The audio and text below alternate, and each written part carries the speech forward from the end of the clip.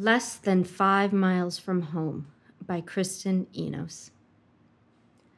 My mother and I were heading north out of Marathon, Florida, in the middle of the night, everything we owned in the back of the car. I was 13 and she was driving.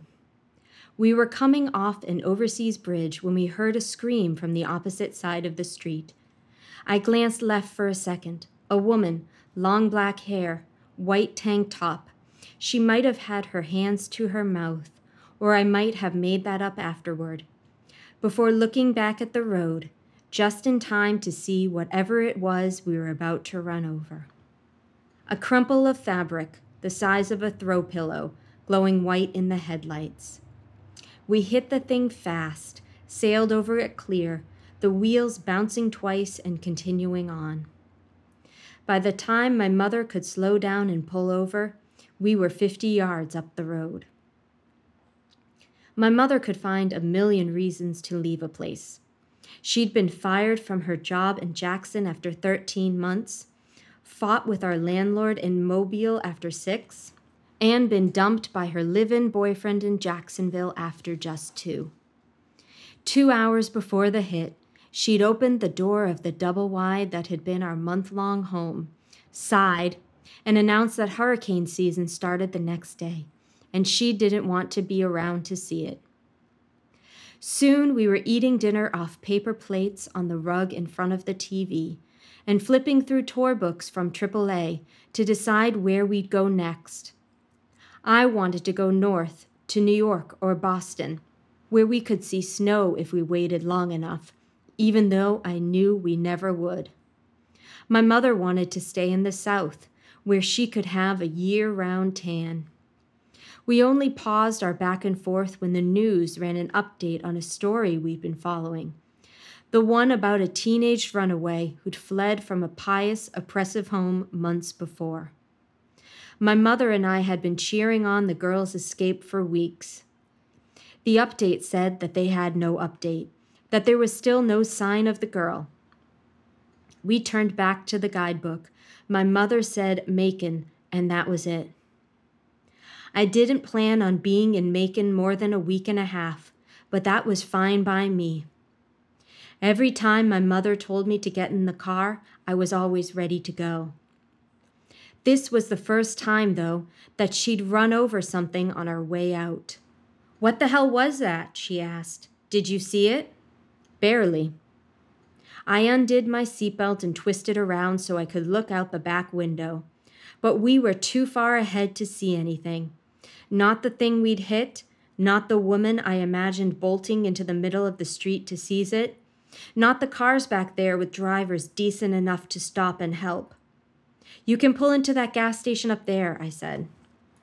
My mother's eyes were still facing forward, not even shifting up toward the rearview mirror. "It was probably just a bag or something," she said. Cars were passing by us, and although I couldn't see them, I could feel their passengers rubbernecking, trying to catch a glimpse of the people who'd hit, whatever we'd hit. "What if it was a cat?" I asked, "or a baby?" "Do you think they have a lot of babies lying in the middle of the road in the Keys?" Her hands were back on the steering wheel, turning it slightly to the left. Her knuckles were white. "I can't be here," she said. "I need to go." "You have to at least see what it was.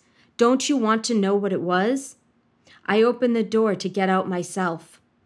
My foot was 6 inches from the asphalt when she, gently but surely, pressed on the gas. We didn't mention the hit again. After arriving in Macon the next day, my mother sold her car and hung pictures on the wall for the first time in my life, even though I knew we wouldn't have been found in Alaska or Belize or Halifax. She got a job working reception at a travel agency and didn't leave. I didn't tell my first closest friend about the hit. My mother's post-work sighs became exhausted instead of angry. When I joined the track team and ran faster than any other girl, she never showed up for a single meet. She glanced toward the window every time a police cruiser running sirens drove by. I started to spend every night a week at the houses of friends whose parents made dinner and asked about our days. My mother serially obsessed on every quit smoking fad and failed them all. Her clothes began to gap at the waist. I could never bring myself to throw away the old AAA tour books. My mother never dated again and didn't make any friends. I finished a year of school and then another and on until I graduated and fled to the West Coast on a track scholarship.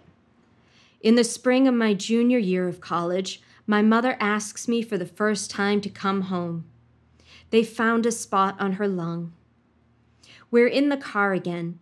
I'm driving her back from the doctor when she tells me she wants me to stay.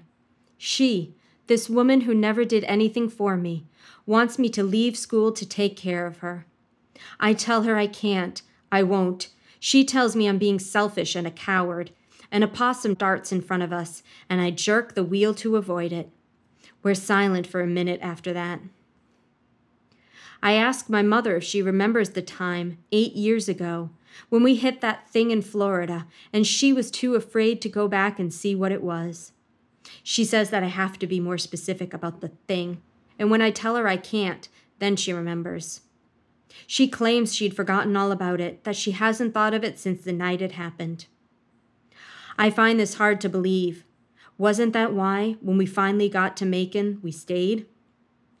She tells me that I'm wrong. Instead, she tells me something she hadn't forgotten. We stopped in a motel outside Ocala later that same night. I disappeared to the balcony the moment we checked in. She flipped on the TV, wanting to see if the hit and run made the news. When it never did, she knew we were safe, and she put it out of her mind permanently. She was about to turn the TV off when the final story of the broadcast made her pause. The teenage runaway, our teenage runaway, had been found nude in the woods less than 5 miles from her house. At first, she called me in to see, to share in her horror, but I didn't answer. My mother walked to the balcony and peeked around the curtain, where she saw me sitting on one of the white plastic chairs, my bare feet on another, my leg pulsing a fast beat. A snuck cigarette burned between my fingers. I was turned away from her, headphones in my ears, watching the planes take off and fly away from there.